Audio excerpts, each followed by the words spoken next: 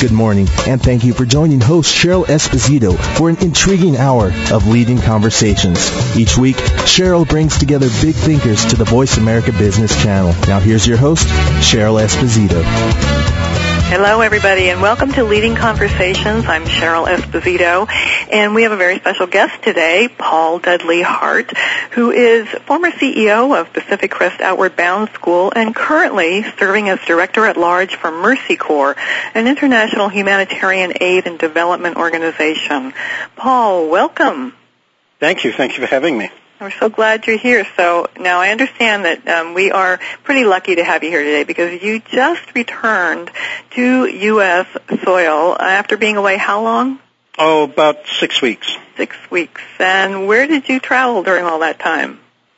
Oh, during that time, nothing terribly exotic. The U.K. and Italy, Holland, or the Netherlands. Oh, nice. And nice. South Sudan. And South Sudan. Nothing terribly exotic, huh? Well, you have, I know, a lot of stories about your travels, and I'm sure we're going to get into some of those. Our topic today is empowering transformation. And that's one of the things that you have been about for a very long time, Paul. And I had the privilege of getting to know you a bit when you were with Pacific Crest Outward Bound School, and you were CEO there. And that was all about empowering individuals through experiential learning and education. And it's interesting that in some of the work you're doing right now, you could almost say that it's similar to that. You know, you're teaching people to be self-sufficient around the world. So let's talk a bit about your role right now as Director-at-Large for Mercy Corps. First, tell us what Mercy Corps does. Well, Mercy Corps is an international non-governmental organization, humanitarian aid and development organization based in, or headquartered in, Portland, Oregon, Edinburgh, Scotland, and Hong Kong. And we operate in about 35 countries worldwide. Most of those countries are emerging nations, many of them recovering from natural disaster, from war, or at a very, very early stage of development the countries who have not, at least in the reasonable past, been granted many opportunities, and so it's part of an effort to help them develop socially, economically, but in a manner that causes them to be self-reliant, that creates sustainable solutions, and that truly empowers the people of those countries to make choices and to exercise those choices and decisions. Mm-hmm. Sounds like we could use a lot of that around the world, not just in developing countries, huh? Yeah. Yeah, even in our own country. Absolutely. Sometimes I think of this country as a developing country. In some areas it seems like, and I don't mean in physical areas, I mean more in terms of our cultural advancement or not. We could use some help in that area. So what does your role, Director-at-Large, what does a Director-at-Large do? Well, it's as the title implies, it's a varied role, some parts of which are constant and some are not. The parts that are constant that I manage our material aid program, which is providing non-monetary but material aid to the countries in which we work. I'm also responsible for the coordination with those parts of Mercy Corps, administrative parts of Mercy Corps that are overseas in Scotland and Hong Kong, Belgium and Canada. I'm responsible for helping get some of our new initiatives off the ground, such as one that we are in the process of ramping up in climate change. I have been very much involved in some of our strategic partnerships with some major corporations like Nike, which is helping them use sports as a developmental and as an emergency recovery tool. I've also been very much involved in mergers and acquisitions, which is somewhat different from the classic definition, in that these are merging up with usually smaller NGOs that lack the type of implementation platform that Mercy Corps with its scale can provide. Oh, great. And then at other times I go to certain countries to help out in times of transition. I was a country director in Iraq just after the war, and so occasionally I go out in the field to help get a program up and running, or introduce a new program or fill a gap. Wow. So not only are you traveling the world, but you are putting yourself sometimes in harm's way. In a very thoughtful way. I mean, we have some very sophisticated risk management systems. We're very, very fortunate in our track record in that regard, and certainly we operate in some volatile places, but one learns to do that with certainly with minimizing risk. Right. So I'm curious about some of the strategic partnerships, this concept with Nike. Can you talk to that? Yes, certainly. Nike is a company that has developed a very, very strong social responsibility program, and they take the role as a change agent and as a sort of a brand icon very seriously, and they view that sports a very important developmental tool, which I completely agree with. And there, you're right. You find certain similarities with what we did at Outward Bound, where we used the wilderness and the outdoors as a way of creating sort of self-respect and self-reliance amongst young people. Well, sports is another very legitimate methodology to do that, and Nike provides us with a very, very large amount of product which we use in our programming, and also with some support for that programming at times. So what's an example? Like, would you use this in Sudan when you're there? Excuse me, yeah. Sudan is a very good example. South Sudan is a region that has emerged from a civil war that started in 1954 and ended up in a peace agreement about 3 years ago, and that is now in a sort of a status of awaiting a vote in the year 2011 as to whether it will remain a part of Sudan proper or will become an independent or a quasi-independent nation. That will be decided by referendum in 2011. But in the meanwhile, this is a country that is recovering from decades of civil war. The infrastructure is minimal. Young people have had very few advantages. Most schools are under tamarind trees, and it takes a long while to reestablish an education system. But in the meanwhile, young people, as they do everywhere, need some structure, need some way of building their self-confidence, their ability to work with one another, their ability to discern and make the right choices.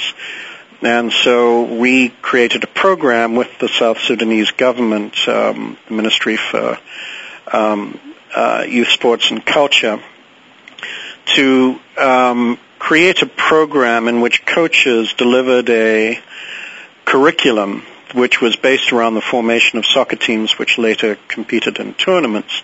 But a part of that curriculum was AIDS education. Oh, great. Teaching young people about the dangers of AIDS, teaching them about how they could protect themselves, how they could look after themselves, not only themselves but others, and act as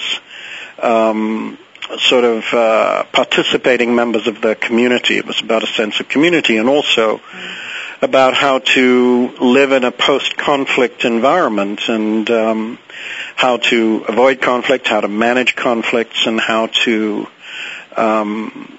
start living in a more stable, sustainable environment, which is very much an alien concept because very few people in that country have experienced it. Right. With half of the population having, more or less half of the population having remained in the country in the Civil War, and another large section of the population who became refugees in neighboring countries for a number of years who are now returning. So you've also got this mix of returnees and people who stayed and all of the issues and conflicts that sometimes arise from that type of situation. Right. What are some of those issues?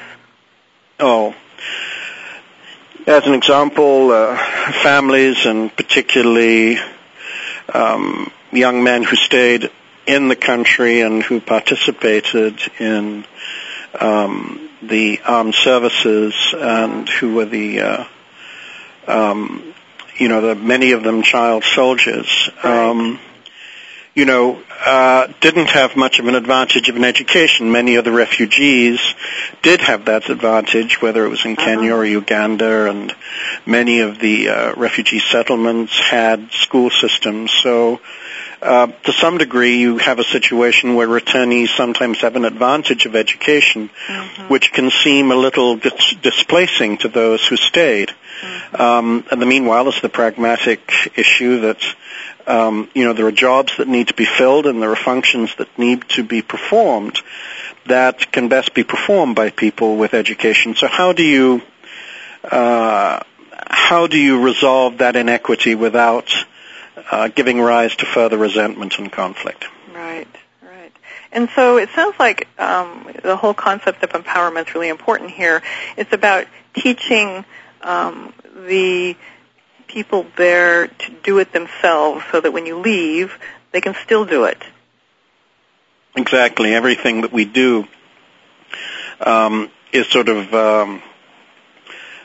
done on an assumption of planned obsolescence, that our job is to replace ourselves with local NGOs who will fulfill that same function. So, our job is to inspire, our job is to demonstrate, our job is to provide funding and means, but our job is not to prescribe solutions. The solutions have to be those that are arrived at within the community. If you don't do that, then there is a failure to empower. Oh, interesting. And so what kind of reaction or response do you get when you first go in, typically? Widely varied. Yeah. In some countries and instances, you're treated with suspicion. In other countries, you're treated in a very welcoming way. It depends very much on the local history and situation.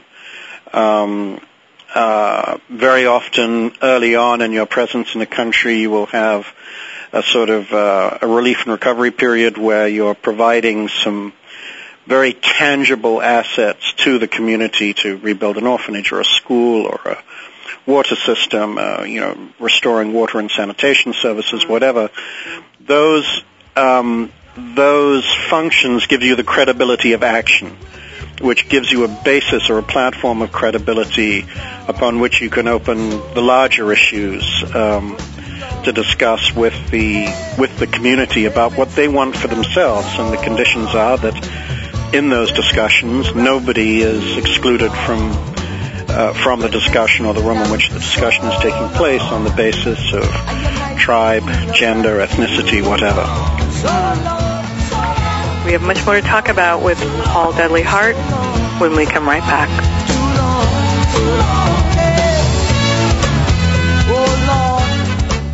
The bottom line in business talk. Voice America Business. Are you ready to become a global citizen of the world? What would it be like to share your future with people of all ages from around the world who have one major thing in common? A commitment to make a difference with no language, religion, or age barriers.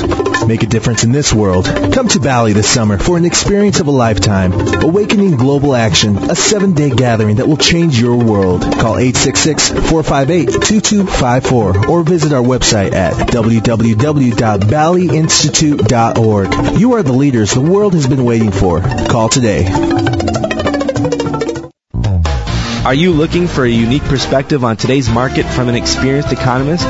Well, look no further. Listen to The Economic Contrarian with host Mike Norman every Wednesday at 1 p.m. Pacific Time on Business America Radio. Mike and his guests will discuss new trends in the marketplace as well as emerging companies and opportunities. So if you want in-depth analysis from a contrarian point of view, don't miss The Economic Contrarian Wednesdays at 1 p.m. Pacific Time right here on BusinessAmericaRadio.com. Leadership is not static. It evolves as you do. At Alexa Consulting, we work with CEOs, senior leaders, and leaders in transition who want to make a difference. Leaders who believe that good business is good for people, good for the world, and knows that conscious actions can have global impact. Are you ready to take your leadership to the next level? If you are, then visit our website at www.alexaconsulting.com. That's www.alexaconsulting.com. Alexa Consulting, developing leaders worldwide. Keeping you a step ahead of the changing world of business. This is Voice America Business. We appreciate you joining our leading conversations today. If you would like to participate in today's conversation, please call us now at 1-866-472-5790. That's 1-866-472-5790. Now back to your host, Cheryl. And we're back speaking with Paul Dudley Hart today, Director at Large for Mercy Corps. So, Paul, we were speaking about how empowering transformation in developing countries and in situations of conflict sometimes is a challenge.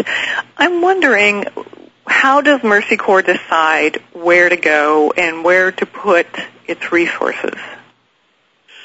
A number of factors. First of all, there has to be a situation in which we think we can achieve some leverage. There has to be a change moment. The change moment can be the end of a war. The change moment can be a post-disaster situation.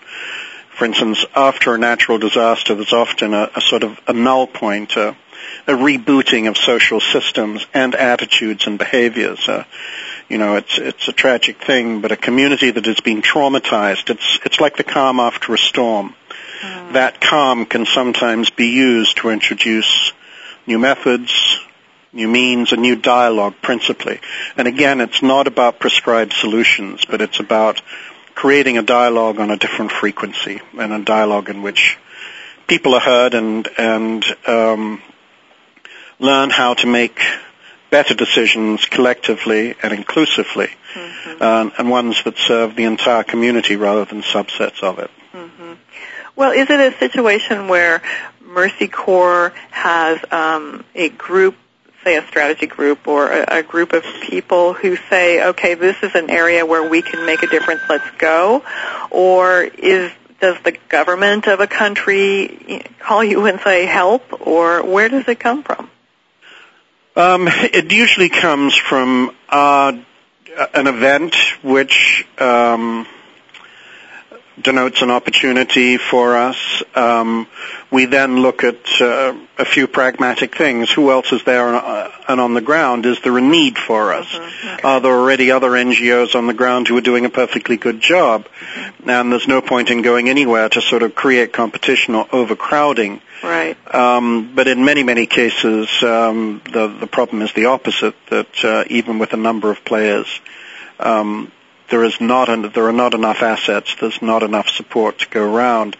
And there the trick is to make sure that it's well coordinated, that the different agencies who are responding are talking to one another and coordinating, and I think our community has become much better at that. And then also you've got to look at, is this a situation which is going to allow an opportunity? Is the local government going to allow you to work? And, there's a big variable there from, sure. Some countries welcome you with open arms, and some countries who, may be a little more circumspect, but recognize that there are very urgent needs and are willing to make the concession of allowing an NGO or international NGO or a group of NGOs to come in and meet those needs.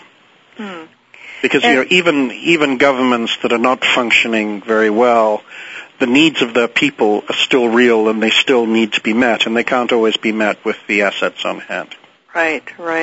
In 2004, when the tsunami occurred in Sri Lanka, there was so much press here in the U.S. About how many relief organizations descended upon that area, and that there was so little coordination, and that a lot of things, even with all of the help, so many things were not getting done. Were you there? I was not in Sri Lanka. I was in Aceh a short while after the tsunami, but I was not in Sri Lanka, no. Mm-hmm. And when you were in Aceh, what did you see? Oh, I think there was very good coordination for the most part. What happens is that when a disaster like that happens, the local country directors of the local NGOs or of the international NGOs based in that country, plus the regular funding agencies, whether from Europe or the United States or the international agencies such as the UN, all dialogue very quickly, and then sort of decide who's going to do what and where. And I think that by and large, in both Sri Lanka and in Indonesia, things, a huge amount of aid flowed very quickly and very meaningfully. Right. Did some things get stuck in the pipe? Yes. Were there some sort of conflicts? Were there some duplications of effort? Yes, but I would say they were, a very, very small and exceptional few. Mm-hmm. But unfortunately, those, as is often the case, those make the stories. Right. And I think the other thing is that there is also a tremendous amount of pressure where, as you remember, there was a lot of press about, so much is being given, but only so much is being spent. Yes. Well, money can only be spent responsibly at a certain rate. And a recovery doesn't take 3 months. In the case of Banda Aceh or in Sri Lanka, it takes multi-years. Yes. So I think that you see a lag in the beginning as people bring their assets to bear. Then you see a very strong curve of spending as it increases to meet the immediate needs. And then it plateaus, and it stays at that plateau for quite some time. And I think that one of the most difficult or most important messages to communicate at those times is it's the long haul. What happens 2-3 years from now is almost as important as what happens in the first 2 or 3 months. Right. It makes me think about just organizations in general, profit and nonprofit, as they are trying to make anything happen. I mean, even if it's something as simple as rolling out a new product or creating a new culture in the organization or trying to make the organization a worthwhile place to be for employees. Very often the focus is on what's happening right now and not what the long-term view is. And you have been a leader in organizations, many more than simply the CEO of Pacific Crest Outward Bound School. You have been in many, many organizations, and you've also consulted to organizations. And I'm wondering what your perspective is on, what is it, how do we get organizations, people in organizations, to begin to take a longer view? Oh, that's a huge question. I think that a lot of it has to be clarity around strategy rather than sort of playing to the audience. I think a huge part in my own experience is taking the time to manage expectations appropriately. It's always hard, particularly when there is an urgency or a crisis afoot, to take the time out to communicate clearly and thoughtfully about what the game plan is and why it is the way it is. It's easy to spring into action. It's more difficult to rapidly come up with a strategy for action and then take the time to communicate it thoughtfully. And I think that's that's one of the things where we as an agency, and I think a number of other agencies, have really put a fair amount of funding into that communications function, because you absolutely pay for it if you don't do that. And then I think the other issue is to make sure that communication within management is clear. The human being, or most human beings, are helpful by nature, and that help is in most circumstances a great assistance, but it can also be a hindrance. And I know, particularly working in crises, it's easy to end up with a blizzard of suggestion with no differentiation between direction and suggestion. And that differentiation is essential to any manager who is managing close to the ground. Say that again. No differentiation between suggestion and direction. For instance, if you are an outward bound instructor who is sort of calling in to say that there are problems on his or her course, or if you're a humanitarian aid agency manager who is managing a major crisis somewhere, and there are a lot of communication ports open to you, all of them trying to be helpful. And much of that suggestion is very helpful, but there are a few things that usually those with more experience or those with the perspective of distance may say, all of this suggestion is good, but these are the two or three things that must happen.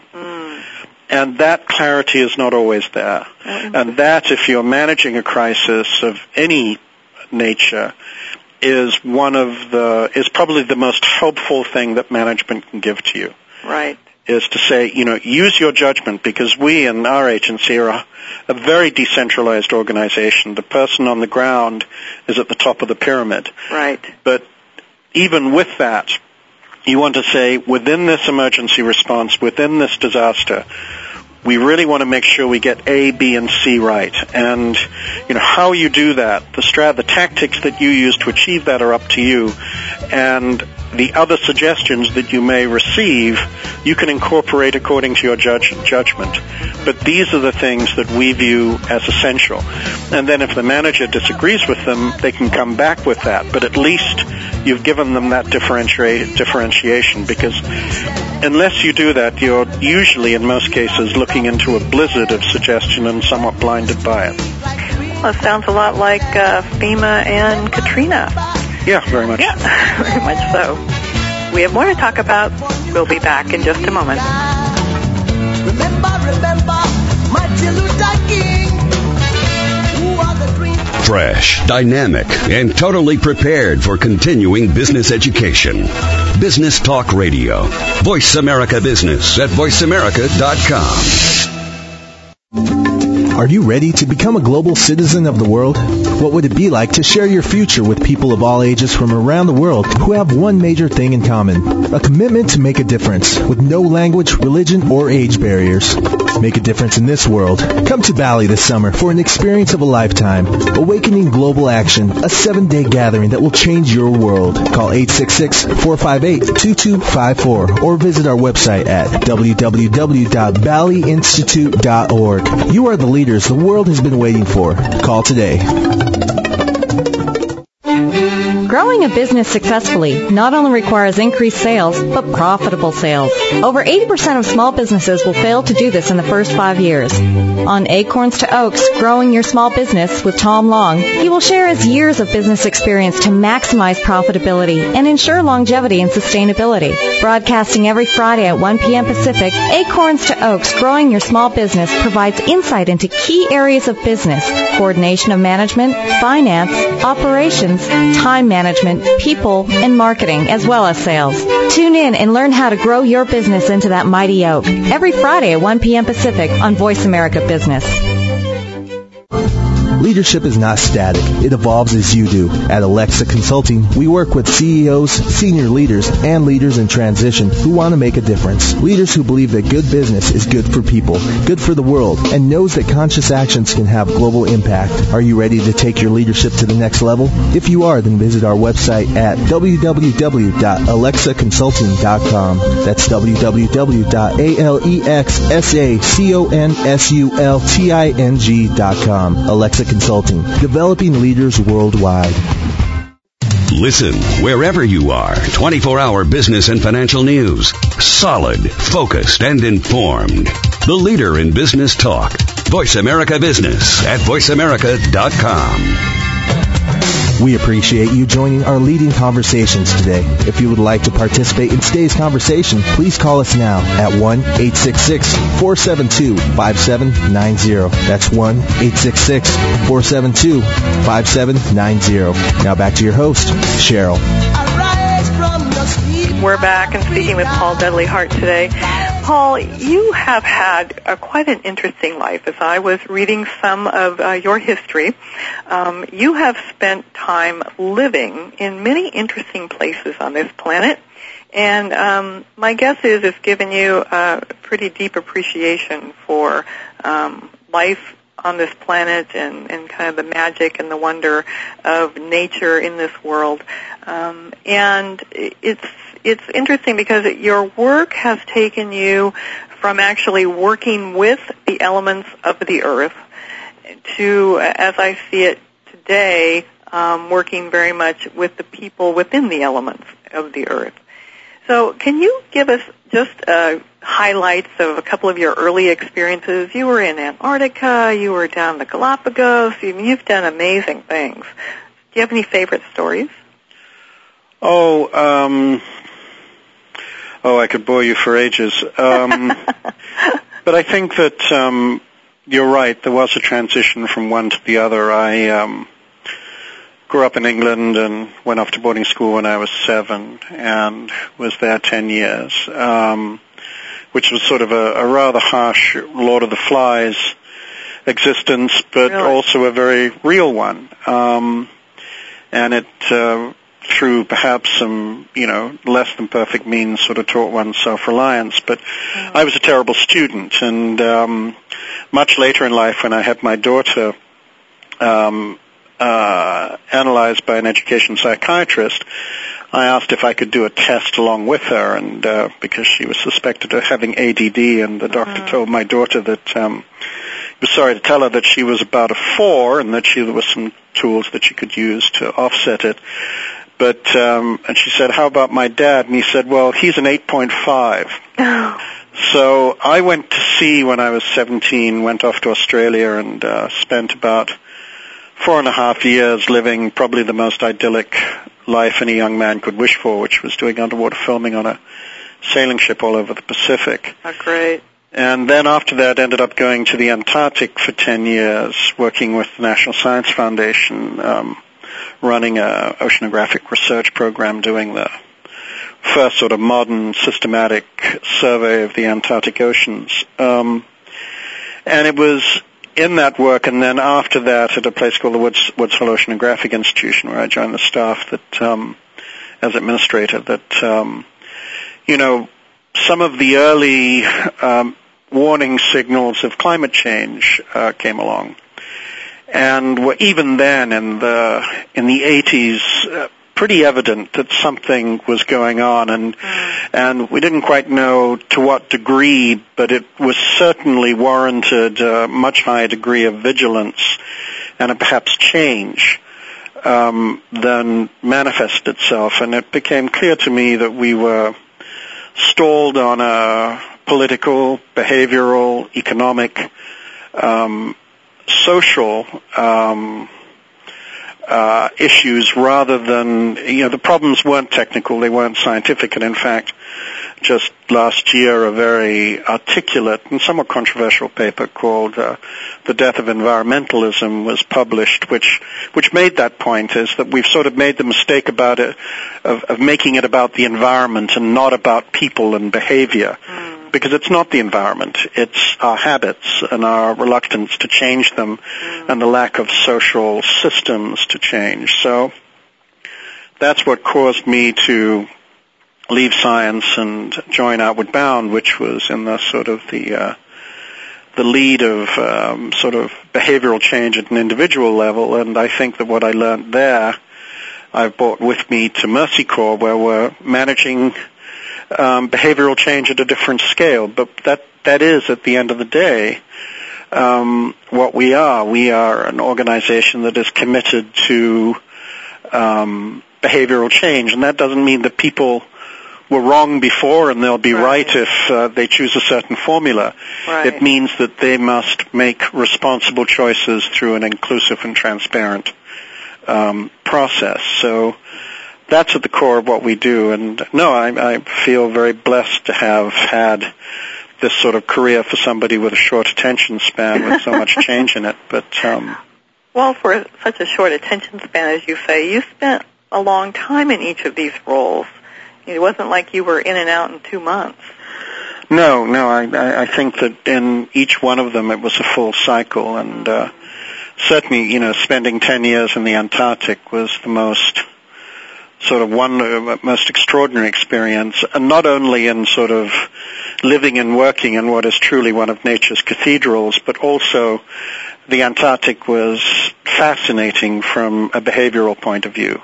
We all live within these exoskeletons of our vanity, our pride, or whatever, and when you live at such close quarters with somebody, with a group of people, for a long time, that exoskeleton sort of melts away, and both the devils and the virtues that lurk within become evident, and it's not an area where you can send people home if they don't work out. So it's a very exacting and very real school of management too, and I've always been grateful for that experience.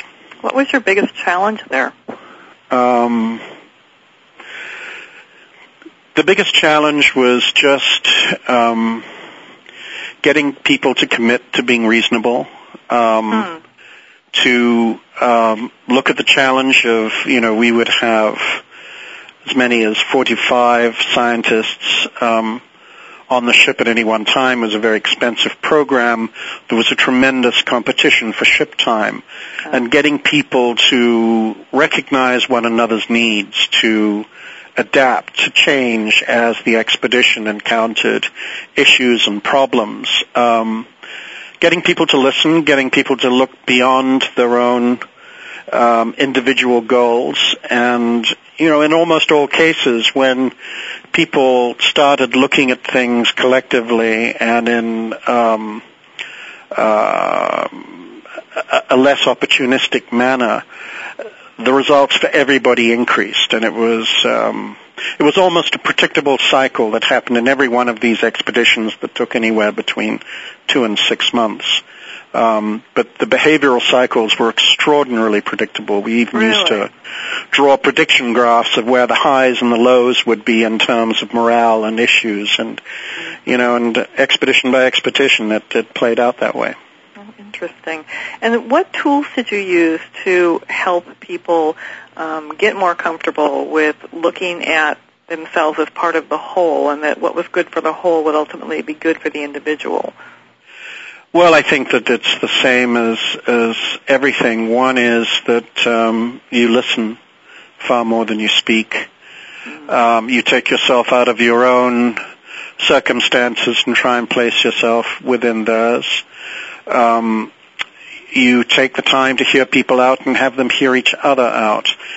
And then I think the other thing that I learned very early on then is by taking credit for nothing, you never trespassed on other people's territory, and people would come to you for solutions if they knew that you were not going to sort of run off with the credit for whatever solutions were arrived at. And I think that the competition to take credit is sort of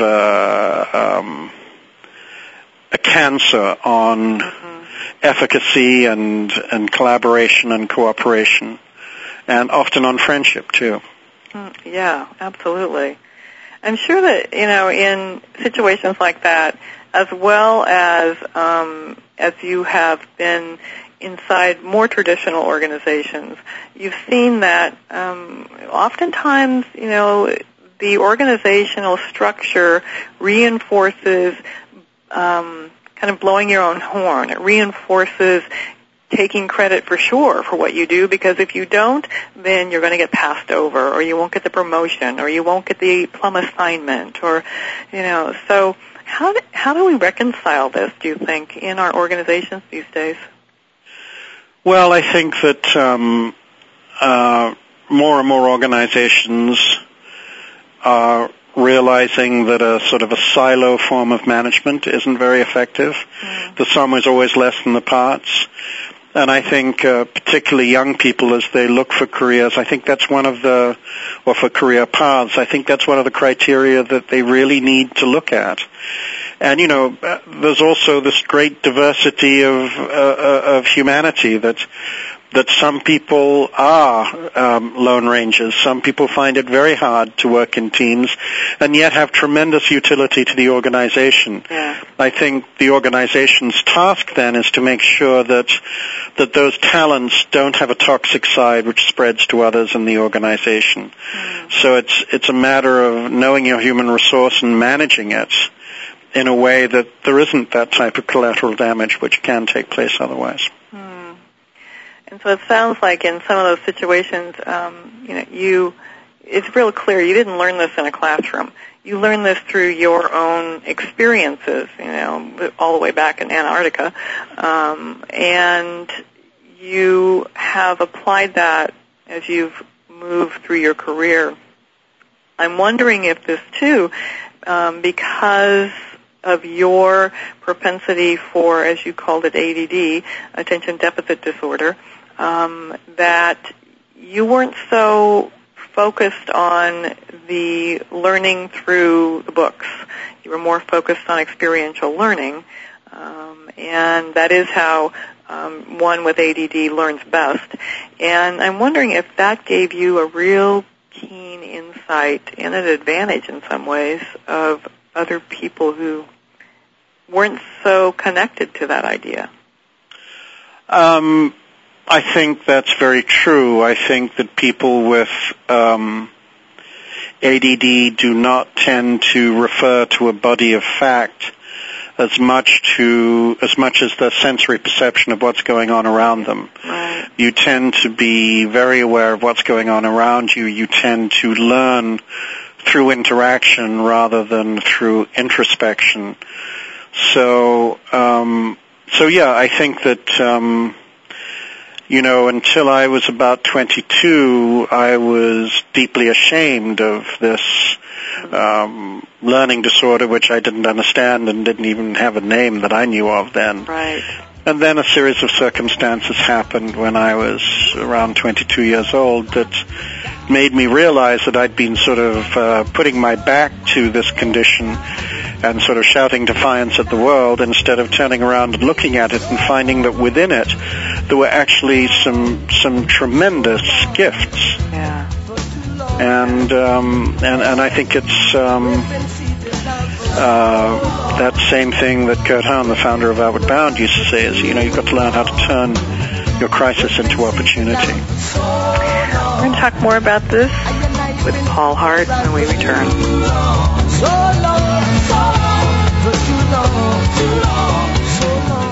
More and more people are starting their day with informative, focused business talk. Top experts. Today's business issues. Voice America Business at voiceamerica.com. Are you ready to become a global citizen of the world? What would it be like to share your future with people of all ages from around the world who have one major thing in common? A commitment to make a difference with no language, religion, or age barriers. Make a difference in this world. Come to Bali this summer for an experience of a lifetime. Awakening Global Action, a 7-day gathering that will change your world. Call 866-458-2254 or visit our website at www.baliinstitute.org. You are the leaders the world has been waiting for. Call today. Miss Mr. Simplicity, Bill Jensen, is on a mission to make it easier for you to get stuff done. He wants you to do less stupid stuff so you can do more of what matters. He'll coach you as a speaker at your event or one-on-one. He'll help you by consulting side-by-side with your teams, and he'll teach you through his books and downloads from his website. Visit today at www.simplerwork.com. And he welcomes your emails at bill@simplerwork.com. Smarter, not harder, is your work and your life, condensed and clarified. Mr. Simplicity is on a mission to make it easier for you to get stuff done. He'll give you the tools you need to do less stupid stuff and do more of what really matters. Let's succeed together.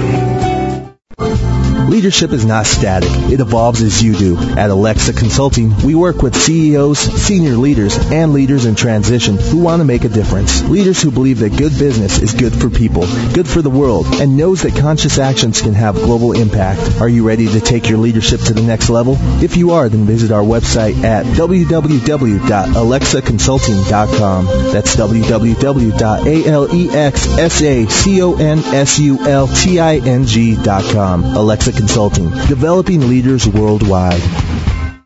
Business information you need. From the stock market to starting and managing your business. Voice America Business at voiceamerica.com. We appreciate you joining our leading conversations today. If you would like to participate in today's conversation, please call us now at 1-866-472-5790. That's 1-866-472-5790. Now back to your host, Cheryl. We're back, and we're speaking with Paul Dudley Hart today, Director at Large for Mercy Corps. Paul, you were speaking about the gifts of learning and how your situation personally allowed you to perhaps be a different kind of leader than what you might find in the norm. And I am wondering about the kind of gifts that you see yourself. I mean, where do you really think your gifts are best used? For instance, these days, with Mercy Corps, where does it show up the best for you? Oh, I think it's in resolving conflicts. I think it's in the creation of teams. It's also taking an intuitive approach to things that maybe sees facts in a different type of topography than the majority of people do. But I think also, growing up with ADD, there comes a point where shame turns into a sort of a realistic humility. And realizing that you're never going to be the sort of the star PhD or you're never going to achieve certain pinnacles. And I think a lot of people realize that the gift is then in engaging the talents of others who have gifts other than yours. And, for many years now, I've been responsible for managing, fairly large numbers of people who are a lot smarter than I am. And you do that by serving them, and I think it comes to the core of it is the sort of the ethos of servant leadership. Your job is to serve those that you're responsible for leading or direction, and I think that responsibility is best taken on with a degree of humility. Well, when I think about the young people who must be working for you at Mercy Corps, what kind of person is attracted to this kind of work? Who do you typically find shows up for you? I think the people who have a very strong sense of some moral conscience. They're usually people who have a streak of adventure in them, who at some point in their early life, pre-university, during university, or post-university, have gone off to discover part of the world and have been exposed to some of the inequities that exist within it. And want to make a difference. And I think that that over time and experience gets tempered with a degree of pragmatism. So I would say that people who work for us tend to be pragmo-idealists. They're working to very idealistic goals, but with a fairly pragmatic state of mind. Are you finding that there is a high number of people interested these days or not in working and doing this kind of work? Yes, there are a number of people. There are a huge number of people interested in doing this type of work. Some who've, realized this fairly early on in life and have educated themselves appropriately for it, and others who come or who would like to enter our field who have a very different set of circumstances. Business people who've been very, very successful and have, achieved a degree of security in their lives, and now they want to do something for the rest of the world. Unfortunately, in that category, the supply way outweighs the demand because, to send somebody off to a developing nation, you need to be sure that they have skills that will play out appropriately on the ground. Right. But no, there's no shortage of people who want to enter our field, but there is a shortage of experienced people, a dire shortage, and there is a shortage of people who will agree to go to certain parts of the world. Yeah. Well, and what kind of experience would you be looking for? Well, the average, the classic sort of approach path to working for Mercy Corps would be somebody who went to school and did economics as a minor, or maybe they were even a liberal arts student. But afterwards, they may have taken some economic courses or something like that. But then will very often have gone into the Peace Corps, and then after the Peace Corps, they may come to work for us, or they may go on to graduate school and then come to work for us. But there's a lot of expense in sending an expatriate to the other side of the world. Oh, yeah. One expatriate can pay for a lot of national staff salaries. So you've got to be sure that the value proposition that expatriate offers is equal to the investment that is made. And, our agency is 3,400 people approximately, of only whom between 7 and 8% are from the Western world. Mm-hmm. The rest are from the countries in which we operate. Wow, that's fascinating.